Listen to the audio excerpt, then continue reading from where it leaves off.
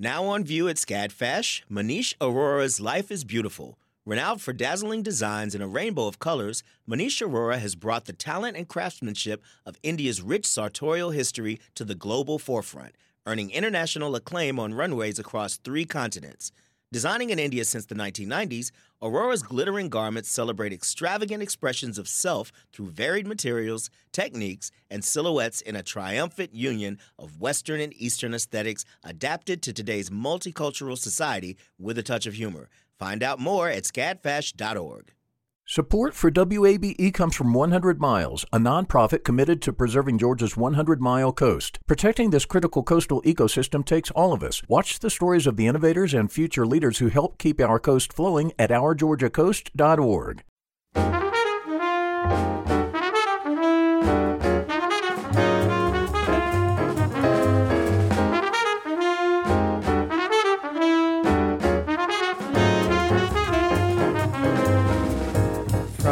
WABE in Atlanta. This is City Lights. I'm Lois Reitzes. Thank you for listening. National protests surrounding racial injustice and the most recent murders of innocent people have reminded us to acknowledge those lost by speaking their names. Later, we'll hear about a project that honors recently discovered unmarked graves in the African American grounds of Atlanta's historic Oakland Cemetery. And today marks a momentous occasion in African American history. Juneteenth is an annual observance commemorating the end of enslavement in the United States. The Atlanta History Center has offered a rich array of programming each year and will continue the tradition with an array of virtual events as the center remains closed for public health concerns. We'll hear about the many online offerings now from historian Dr. Kalinda Lee, along with Kate Whitman, the VP of Author Programs and Community Engagement for the Atlanta History Center. Thank you for joining us. Thank you for having us. Absolutely. I'm thrilled to be here. Wonderful. The name Juneteenth refers to the month of June and an abbreviation for 19th. Please tell us what the holiday commemorates and the history of its celebrations. So the history of Juneteenth is really quite interesting. When the Emancipation Proclamation was issued by Abraham Lincoln, many people think that quote, freed the slaves, but it really did no such thing because, of course, the southern states in the Confederacy were in open rebellion against the federal government. So they were certainly not listening to anything that Abraham Lincoln had to say, and most especially not about ending the ownership of other human beings, which was the central cause of the war to begin with. So what happened was that it wasn't until the war was actually over in April of 1865 that African Americans who were held in bondage were effectively freed. That is, most of them were no longer enslaved. However, it took some time for the news to be transmitted. You have to remember that this is a period of time when African Americans were forbidden by law from reading and writing in most states, and that includes both enslaved and free people. And we certainly were not in any kind of information age like we are now. So it took quite some time for the news to travel. It's also the case that, particularly out west, there were many people who were still engaged as Confederates fighting, despite the fact that the war was officially over, for their lost cause. And finally, there were people who were holding people in bondage who certainly knew that the slave system had been abolished, but who were in no mood, certainly, to let folks know and emancipate the African Americans who they had been enslaving. And so it wasn't until June 19th, 1865, a full 2 months and some, after the war was over, that the last of those learned that they were, in fact, emancipated as a consequence of the outcome of the war. And that's where the term Juneteenth comes from. So a full 2 months after the official end of the Civil War and 2 years after the 13th Amendment. That's right. Astonishing. Is this holiday taught in schools, specifically in Georgia, I'm wondering? It has not been taught in schools in Georgia officially as part of the curriculum. Kate and I shared the joy, the responsibility, the burden of reviewing 8th grade textbooks a few years ago, I think it was now. And at that time, it's still in new textbooks. It still was not included. In fact, in some ways, unfortunately, the textbook industry and the curricula around the nation have moved backwards rather than forward in terms of fully including African American history and a full perspective of U.S. history. So, for example, there are mandates from legislatures, and unfortunately, Georgia is among them. Texas is probably the most notorious for really still trying to question whether slavery was the central cause of the Civil War, which we know now that it was, based on lots and lots of evidence. There are still some mandates from state legislatures, which are, of course, political rather than academic, to call the Civil War the war between the states, to talk about the war of Northern aggression and such. So, unfortunately, this is not a story that has been well taught, although it is certainly well documented. And we are really excited to be able to share this story in its fullness. And I think I will certainly speak for myself in saying that I have been thrilled to see how interested people have become across the nation of late to explore the history of Juneteenth and commemorate it and really celebrate it, because certainly the end of human enslavement is something to be celebrated.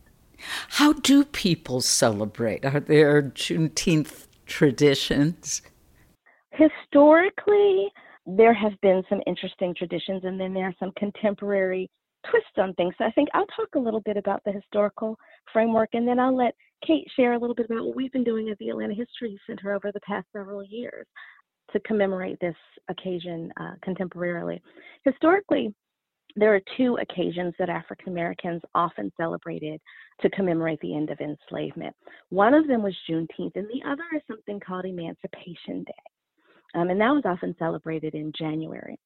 Juneteenth had been more of a Western tradition because, in fact, this June 19th telling, this learning of emancipation happened in Texas.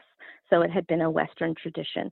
And people celebrated in the ways that people often celebrate in this country, with barbecues and cookouts and parades and speeches to commemorate that history. In Georgia, along the coast, in South Carolina in particular, people held marches on squares. Interestingly, often public squares that were otherwise really forbidden for Black Americans to access during the Jim Crow period, but that were kind of given over because they knew that people were insistent about it for Emancipation Day, and in some instances, Juneteenth. In Atlanta, in particular, we have a celebration of Emancipation Day that happened in January of every year. And the biggest site of those Emancipation Day celebrations was Big Bethel African Methodist Episcopal Church on Auburn Avenue. There are some wonderful documents of Emancipation Days from Big Bethel, certainly dating to like 1906 subsequently. And there were oratorical contests. That was a really big thing that happened, where people would give speeches about the rate of progress, about hopes for the future. These were often oratorical contests for children. There were speeches, and again, people shared meals. Sometimes there was parading, although not necessarily always in January. But it was a great tradition in the Atlanta area. And in fact, there's a really famous speech that Martin Luther King Jr. gave during one of those celebrations in 1957, when he talked about why African Americans could not wait, could not sustain the slow pace of change, and really foretold of his future as an activist at that time. So yeah, there's a really great and stunning tradition throughout the country of celebrating emancipation, although that occurred at different times in different places. You mentioned that picture you have and information surrounding the Big Bethel AME Church celebration in 1906. There's an illustration of that on your blog post for Juneteenth. 1906 was the year of horrific race riots in Atlanta, and our country now is in this national reckoning. Would you discuss why some African Americans choose to celebrate Juneteenth instead of July 4th, Independence Day? Absolutely. So 1906 will be a year of infamy forever in Atlanta's history because of what is commonly understood as the Atlanta race riots. I think a more accurate way to really characterize what happened in 1906 would be to call it, as the late historian Cliff Kuhn named it, the White Riots or Black Massacres, because this was not an instance where, folks decided to take up arms against one another because of race. But instead, what really happened was that in the wake of emancipation and Reconstruction, white Southerners were angry and frustrated about a change in what they perceived to be a proper racial hierarchy. They saw African Americans agitating for voting rights. They'd seen during Reconstruction African Americans voting and even occupying elected office. There was a growing prosperity among African Americans, and they were frustrated by that. And the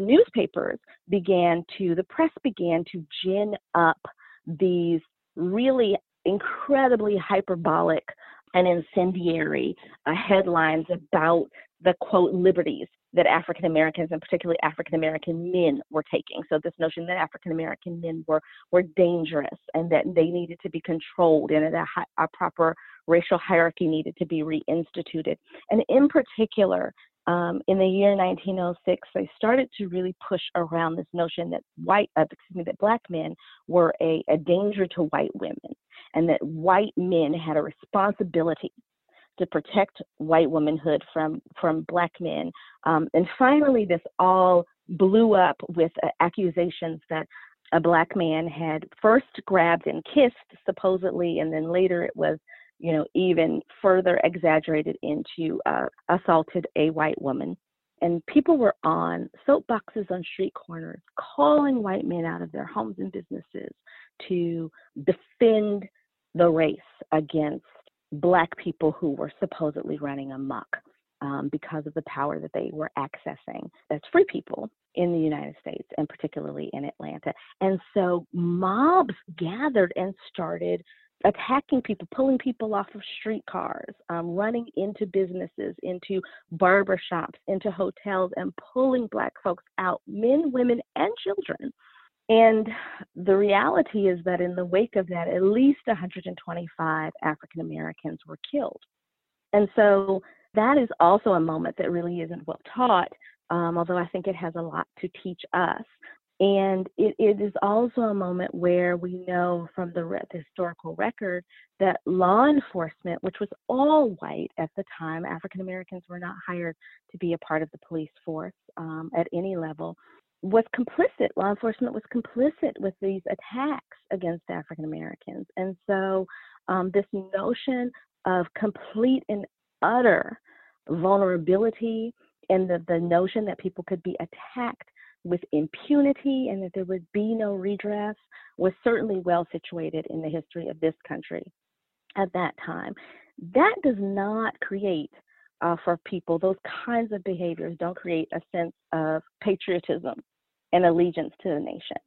So the idea that you would want to go celebrate the 4th of July as this great symbol of freedom and patriotism didn't really make sense for a lot of African Americans who didn't feel like the founding of this nation really symbolized anything for them except for hundreds of years of bondage and vulnerability and attack.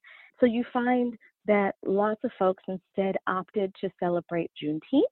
Certainly there was a lot of participation in Emancipation Day, but all of those traditions began to wane as African Americans made their first and second great migrations out of the South, where those traditions were really well situated, right, and linked to community, and moved to the North and Western cities in search of work and new sorts of opportunities for hopefully economic advancement and an end to racism. Unfortunately, they didn't find an end to that, but they were certainly seeking better lives when they left the American South in search of those things in other places. And so those traditions began to just become much more diffuse, and they weren't celebrated in quite the ways that they had been before. What we're seeing now is a return to many of those traditions and an acknowledgement that while there is still much struggle to undertake, the battles have certainly not been won to accomplish equity in this country. Folks also need to remember and attach themselves to reasons to celebrate, reasons to have hope, reasons to find joy. That's a human need, and Juneteenth represents that for many, many people. So lots of people who'd never heard of Juneteenth before are excitedly kind of reaching for that opportunity to celebrate the endurance, but also the hope and the creativity and the tenacity to continue the struggle that African Americans feel. Dr. Kalinda Lee, Atlanta History Center's VP of Historical Interpretation and Community Partnerships. After a short break, we'll be back with more about the History Center's special lineup of virtual events for Juneteenth. You're listening to WABE Atlanta.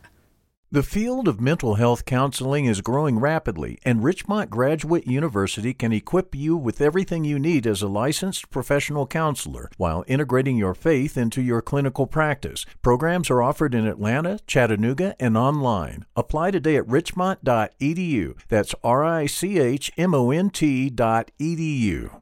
You love free, and at Ameris Bank, so do we. That's why we're proud to offer worry-free, hassle-free Ameris Bank free checking. Manage your money your way with convenient access to digital, mobile, and telephone banking, all with no monthly service fee or minimum balance requirements. At Ameris Bank, we're with you. For more information or to open an account, visit our local bankers in person or online at amerisbank.com/free checking. Other fees such as overdraft fees may apply. Ameris Bank, member FDIC, equal housing lender.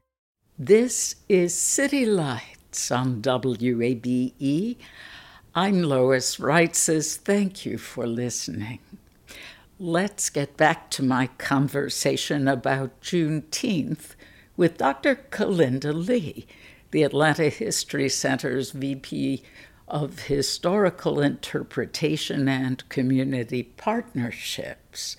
She's joined by the History Center's VP of Author Programs and Community Engagement, Kate Whitman, whom we hear first.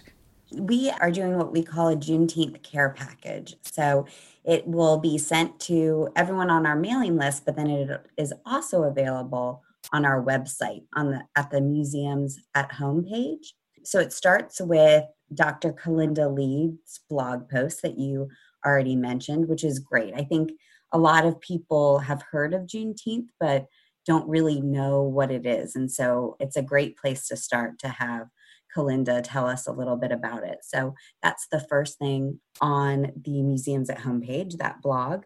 We also asked our friends at Karis Books and More to do a reading list. I don't know if you've been watching the New York Times bestseller list, but books about African American history and the fight for civil rights and human rights are at the top of the list right now. So it is so great to see, and it's encouraging that people are looking to understand this history and this current moment that we're in. So our friends at Karis Books and More did a great and very thorough reading list. And there's things for young readers, sort of middle grade readers, and then for adults as well. And so we have a link to all of their recommendations. We also, a big part of our Juneteenth celebration has always been genealogy and sort of tracing your African American roots. And so we have a video of Emma Davis Hamilton in conversation with our very own Sue Verhoff, talking about how to use the Freedmen's Bureau records to trace your African American roots, your roots from post-Civil War and Reconstruction era. So it's a great guide about where to start when you're looking for your family. We also have a lot of great activities for younger people, family-focused fun, as we call it. That's been one of the best things about our Juneteenth celebration over the years, is to see multi-generational families come to the History Center for this weekend. And so we wanted to make sure there were activities for young people to do with their parents or grandparents over the weekend. There is an animated comic strip called Super Spies, and kids can decode a secret message as some of the spies in the Civil War did. There's an interactive map to trace where the United States colored troops, some of the battles that they were involved in. There is a music playlist with inspirational tunes from Sam Cooke and Nina Simone to more current people like Beyonce. And then the National Center for Civil and Human Rights did a story time for us as well. And then Kalinda found other organizations who had done really great resources as well. So she kind of curated a list of some other things to look out for. So we are certainly sad to not be joining together this weekend to commemorate Juneteenth, but I think we've got something pretty good for people to look at this weekend. Kate, would you talk about the Civil Rights Toolkit? Yeah, that is also featured on our Museum at Home page. We have a really fantastic staff of museum interpreters who are creative in ways that every time I see the work that they produce, I'm really impressed. But illustrators and actors, and the toolkit has, I think there are several different lessons. One is Freedom March. Kalinda, help me remember some of the other activities they've done. Let's see, we've got the Children's Crusade that explores the Children's March in Birmingham. We've got some interactive activity from Freedom John so that kids can engage, sort of watch this video and do some sing-along to understand a little bit about freedom songs for people who are self-emancipating, so people who are running away, how they share those codes and things like that. We've got a museum theater piece, essentially, that tells the story of the Negro Leagues from the perspective of a baseball bat that bore witness. We have some activities around making a recipe from West African traditions that were brought with enslaved people to the American South. There's all kinds of things that include, both kind of traditional, what you would think of as kind of traditional academic lessons, to singing, to theater, to gardening, to cooking. So there's such a wide array of activities. Will there be a link to that Civil Rights Toolkit along with the Juneteenth offerings? It is actually all at our Museum at Home page. So the current Museum at Home page links directly to all of this great Juneteenth content.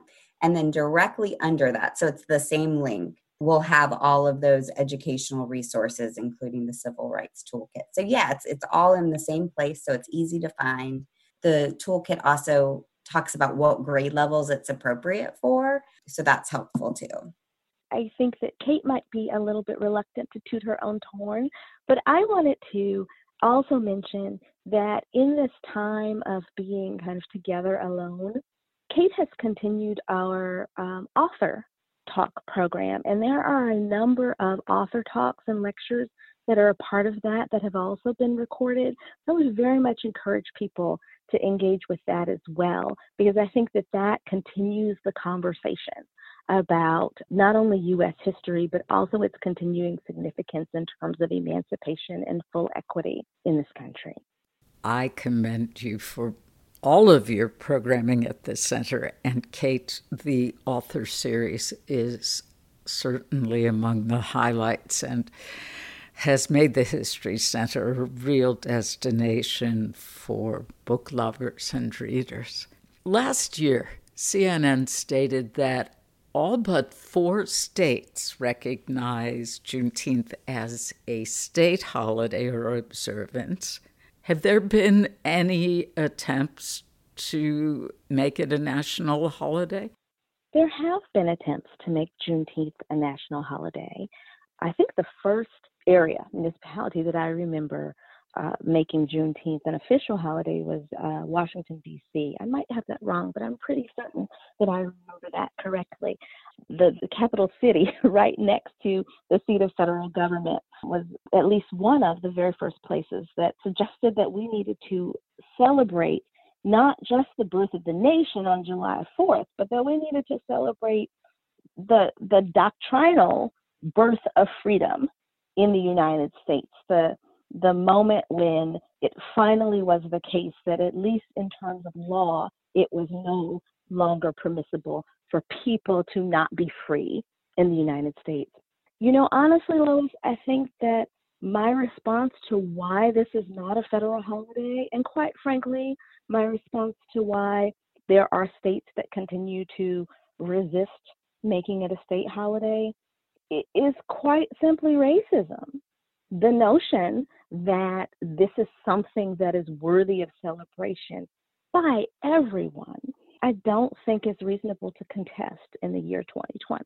But there are many people who continue to assert that full equality for everyone in this nation is not a value that we all share. Dr. Kalinda Lee is the Atlanta History Center's VP of Historical Interpretation and Community Partnerships. She was joined by Kate Whitman, the center's VP of Author Programs and Community Engagement. There will be more information about the Atlanta History Center's virtual events for Juneteenth on our website, wabe.org/citylights. This is WABE Atlanta. When the nation shut down in March because of the pandemic, the Atlanta Opera was midway through its run of George Gershwin's Porgy and Bess. The piece is often called the Great American Opera. Yet, 85 years after its premiere, Porgy and Bess continues to raise questions about racial representation and cultural appropriation. Bass Morris Robinson sang the role of Porgy in the Atlanta Opera's 3 March performances. He is an internationally renowned opera singer who happens to live here in Atlanta. When I spoke with Morris Robinson in early March, he explained why he initially turned away from the role. When I came into the business early on, a lot of the veterans that had been down this path said, stay away from those types of roles because the natural assumption is you're an African American, you have a deep voice, you can sing Old Man River, you can sing Porgy. And once you've established yourself as someone that does that, no one really at the time had the vision to see you cast as other things. So I stayed away from it for those reasons. My issue with it nowadays is not as similar as it was before. I've established myself for nearly 20 years as someone that sings German and Italian repertoire. But now it's about perpetuating stereotypes. It's about images that we don't even try to but need to distance ourselves away from on the stage. There has to be other material that can depict us in a more positive sense. And so I struggle with that. The one thing that keeps me with Porgy and Bess is I love the message. I love the story. I love the character of Porgy because he is the most respected. He is the stalwart of the community. He is the person that people look up to. So there is dignity in playing those types of roles. But I do think that there is a time where we have to say, you know what, we got to find other things. To say that a white guy wrote this story about Negro life, I've changed my mindset about that because in talking with a scholar, Naomi Andre, he was Jewish. So I wasn't really favorably upon as much as someone else would have been in the 1920s and 30s. So, but that doesn't mean that it's truly what we are. He did a wonderful job of depicting what he heard and what he saw. And I respect his musicianship, and I love the music. But the images, I think, that are being perpetuated, we have to deal with that in a positive sense and find other material that represents us more adequately and accurately and get away from the Sambo and all the other stuff, I know that members of your cast, along with Dr. Naomi Andre, the professor who wrote Black Opera History, Power, Engagement, had an event at the Auburn Avenue Research Library. I was on the panel. Yeah, so tell us what came out of it, please. Well, I think what came out of it was very much what I talked about just now, an awareness. But the most important thing that I think people that sit in the seats need to understand is that I didn't come from the 1920s, 1930s, the 1950s, and the transformation that we have to go through to place ourselves mentally, characteristically into those positions is tough. It's a huge journey to go from that to this.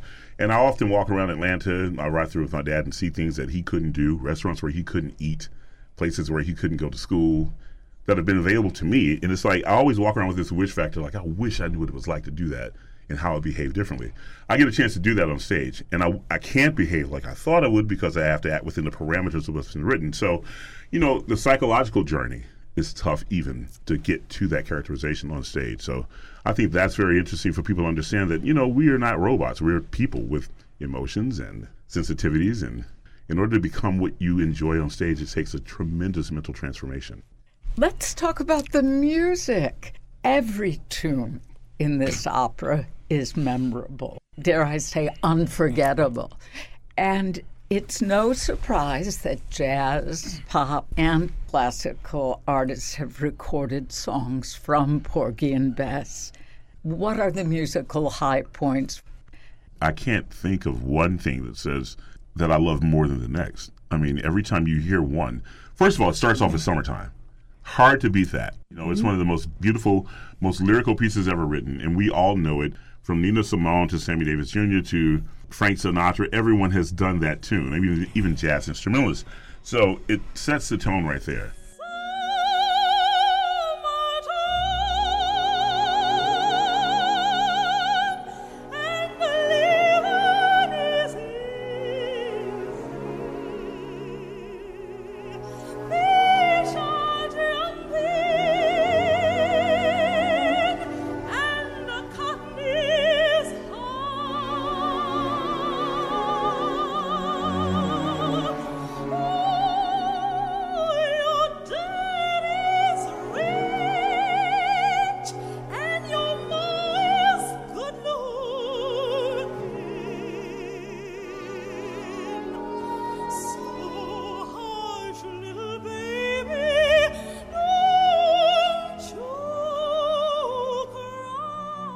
But you got A Woman Is a Sometime Thing, you got It Ain't Necessarily So, you got Best You Is My Woman, you got I Love You Porgy. How can you forget that?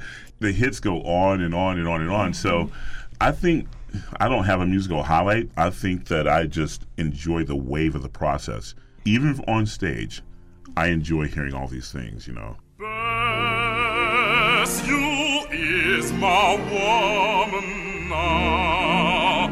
You is, and you must sing and laugh and dance for two instead of one.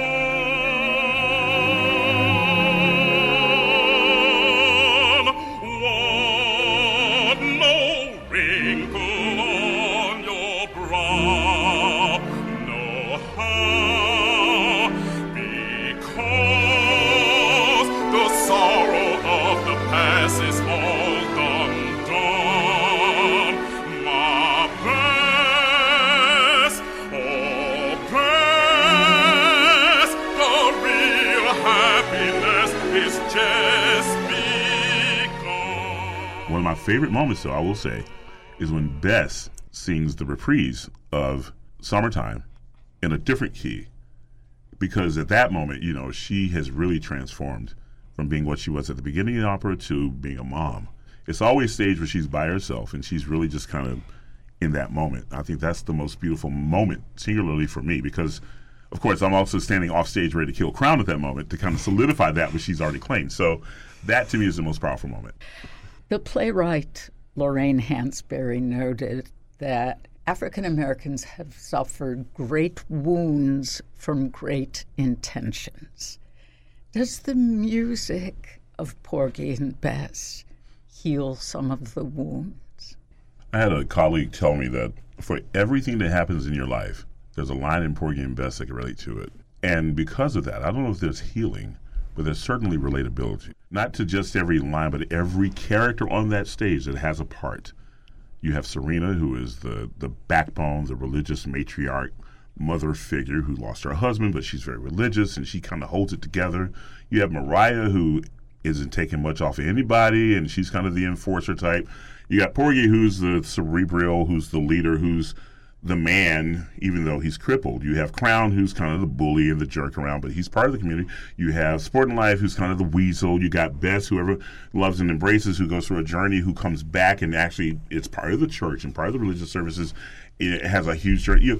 Everyone on that stage with any part. You have Jake, who is working really hard because he's going to send his kid to college, and he's saving that money right away. We know that guy. We know his wife. We know the kid. We all have those things to relate to. So I think that the element of humanity that is displayed in this opera, coupled with the beautiful music, makes it attractive and makes it relatable to a vast amount of people. So that's the beauty in this show. Bass Morris Robinson sang the role of Porgy in the Atlanta Opera's production of Porgy and Bess this past March. For this Juneteenth observance, Flux Projects presents Remembrance as Resistance, Preserving Black Narratives by Charmaine Minifield, a project that honors recently discovered unmarked graves in the African American grounds of Atlanta's Oakland Cemetery. Due to COVID-19, the physical installation has been postponed until Juneteenth 2021, but Flux Projects and the artist will celebrate this year with virtual content. Charmaine Minifield is with us now via Zoom from a remote location. Charmaine, welcome back, and thank you for joining us. Thank you, Lois, for having me. Last year, when we spoke with you about Juneteenth, you were working with the Geechee Gullah Ring Shouters, who provided a preview for your Oakland Cemetery installation. Would you please tell us about the Ring Shout and how this project celebrates that tradition?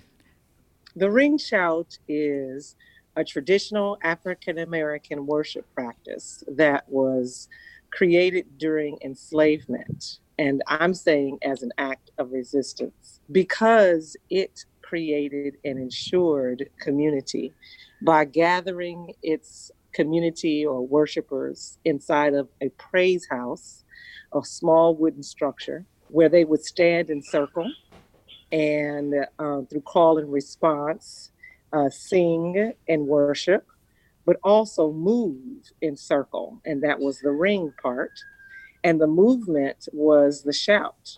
But because we were not allowed to have drums, which was an effort of dismantling community and communication again, we instead created, I'm saying, a new technology by allowing for the floors of these small wooden structures to become our communal drums.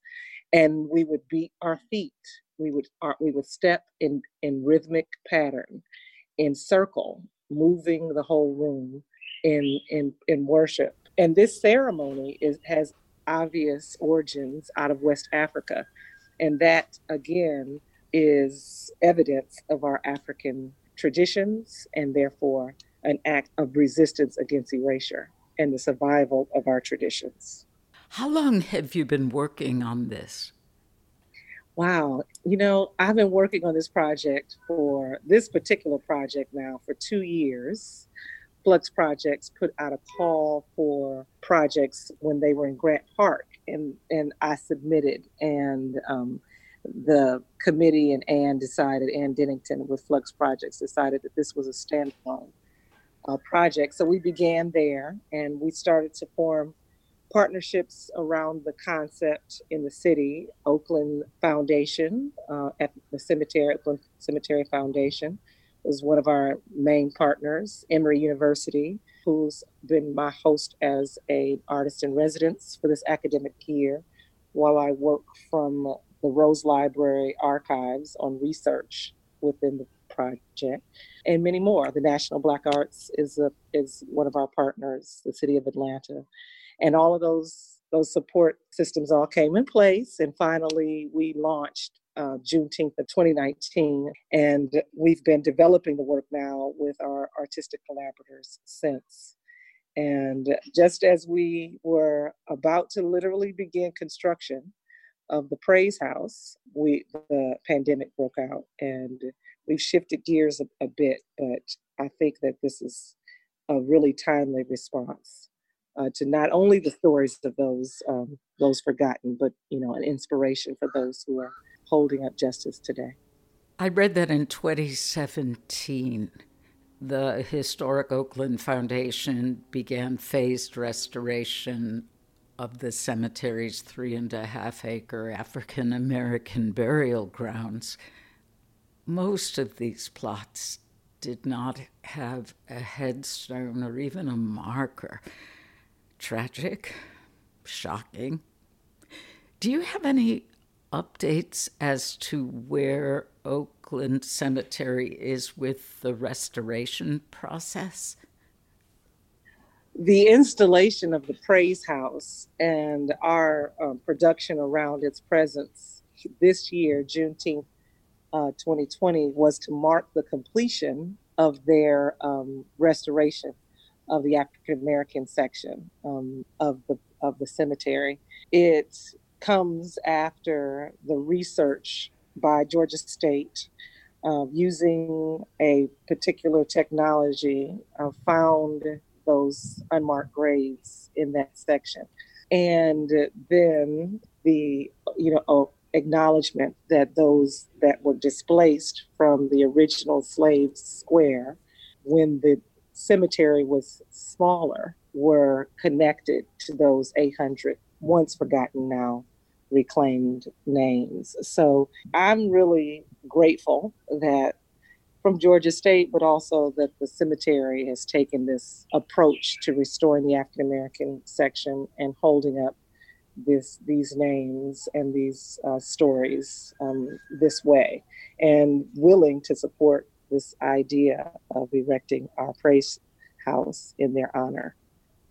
Today at 2 p.m., the renowned rapper and writer Tony Blackman will present a live women's cipher. What does that entail?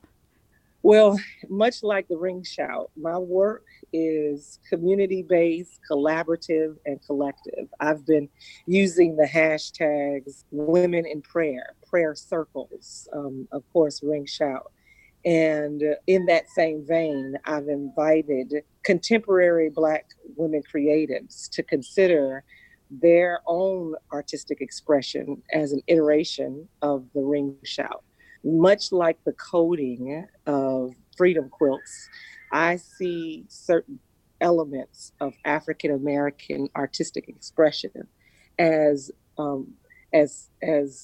coding that proclaims and preserves our Blackness, our ashe, our identity. And like the Ring Shout, like those freedom quilts, I feel that the cipher is just that, a freestyle, a collective gathering of, in this case, women, just like the Ring Shout, of ideas and intentions. And if you've ever had a chance to sort of witness a cipher, it is this, a cumulative voice of women's and and their poetry or their spoken word or their rap or hip hop or their song.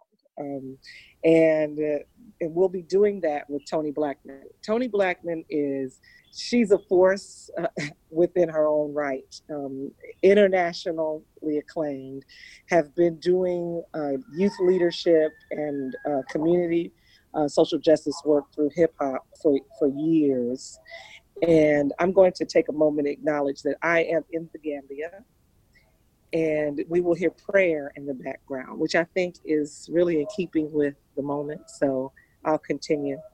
But so Toni Blackman has invited artists to join the Cypher from all over the world. Australia, Nairobi, I'll be here in the Gambia, Senegal, and then also all over the country. So New York, LA, someone is of course representing Atlanta, and then we have a songstress out of Chapel Hill, Chapel Hill, North Carolina. So that'll all happen live through Zoom on today at 2 p.m.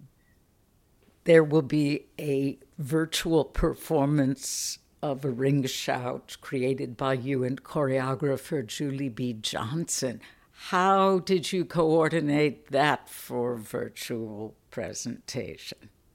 You know, Lois, that project comes specifically in response to my being here in the Gambia, separated from family, not able to return, and finally settling in to where I am. I began to pray. I think that was out of response to all that was happening in the world, but also specifically, I lost a 17-year-old niece to COVID-19. Oh, and I'm so sorry. Thank you. Thank you for those words. It rocked me. It rocked our family, of course, but it felt like my ancestors were returning into my body to comfort me and heal me through movement. And so I called on my own ancestral memory of the ring shout, but my actual lived memory of shouting when I was raised up in the Pentecostal church. So I allowed for my body to move during those times. And I began to actually send her notes and images of myself dancing to encourage her to be active, my sister. And that was the place that I started to think about the ring shout as a resistance inside of what is all happening today. A healing, an act of healing and grounding as an African-American woman and for our community. But also, you know, as everything began to unfold, it just, the lessons of our ancestors continued to apply. So I'm grateful. So Julie B. Johnson has a project called Embodied Memory. And I called her and told her I wanted to explore this idea of embodied memory through all of this. And that's what this project, this part of the project comes from.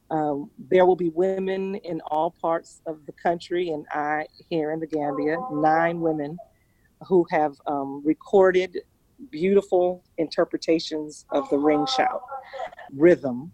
And those 9 images are being crafted into a visual collage of moving images by my collaborator, Kimberly Benz. And that digital visual will drop on Flux Project's website at midnight on Thursday night, Friday morning of Juneteenth, and run for the weekend for folks to enjoy. And we're encouraging people to hashtag, and all of those instructions are on the website, to actually upload their own movement prayers of the ring shout as a collective inside of all that's happening today. Charmaine, thank you for your beautiful work, for the meaning you provide, and the hope that you inspire. I hope you get to return home soon. Thank you, Lois. Thank you for your prayers. Charmaine Minifield, Atlanta artist, activist, and arts administrator. Her virtual installation, Remembrance as Resistance, Preserving Black Narratives, will be online today at fluxprojects.org. Flux Projects will also present a live cipher with renowned rapper and writer Tony Blackman today at 2 p.m. More information will be on our website, wabe.org/citylights. You've been listening to City Lights, our daily exploration of Atlanta arts and cultural life. Monday at 11 a.m., we'll hear about Atlanta artists defacing their own murals with the goal of saving lives during the pandemic. Our theme music is The First Time, written and performed by Joe Granston with his jazz band. Special thanks to Hot Shoe Records. Our producers are Summer Evans and Ryan McFadden. Kevin Rinker is our engineer. And I'm Lois Reitzes. Won't you follow me on Twitter at LOISREITZES. Listen back to interviews and check out our show's archives at wabe.org/citylights. And please do listen to our new podcast wherever you subscribe. Here's wishing you a safe and good weekend. Thanks for listening to WABE, Atlanta's choice for NPR.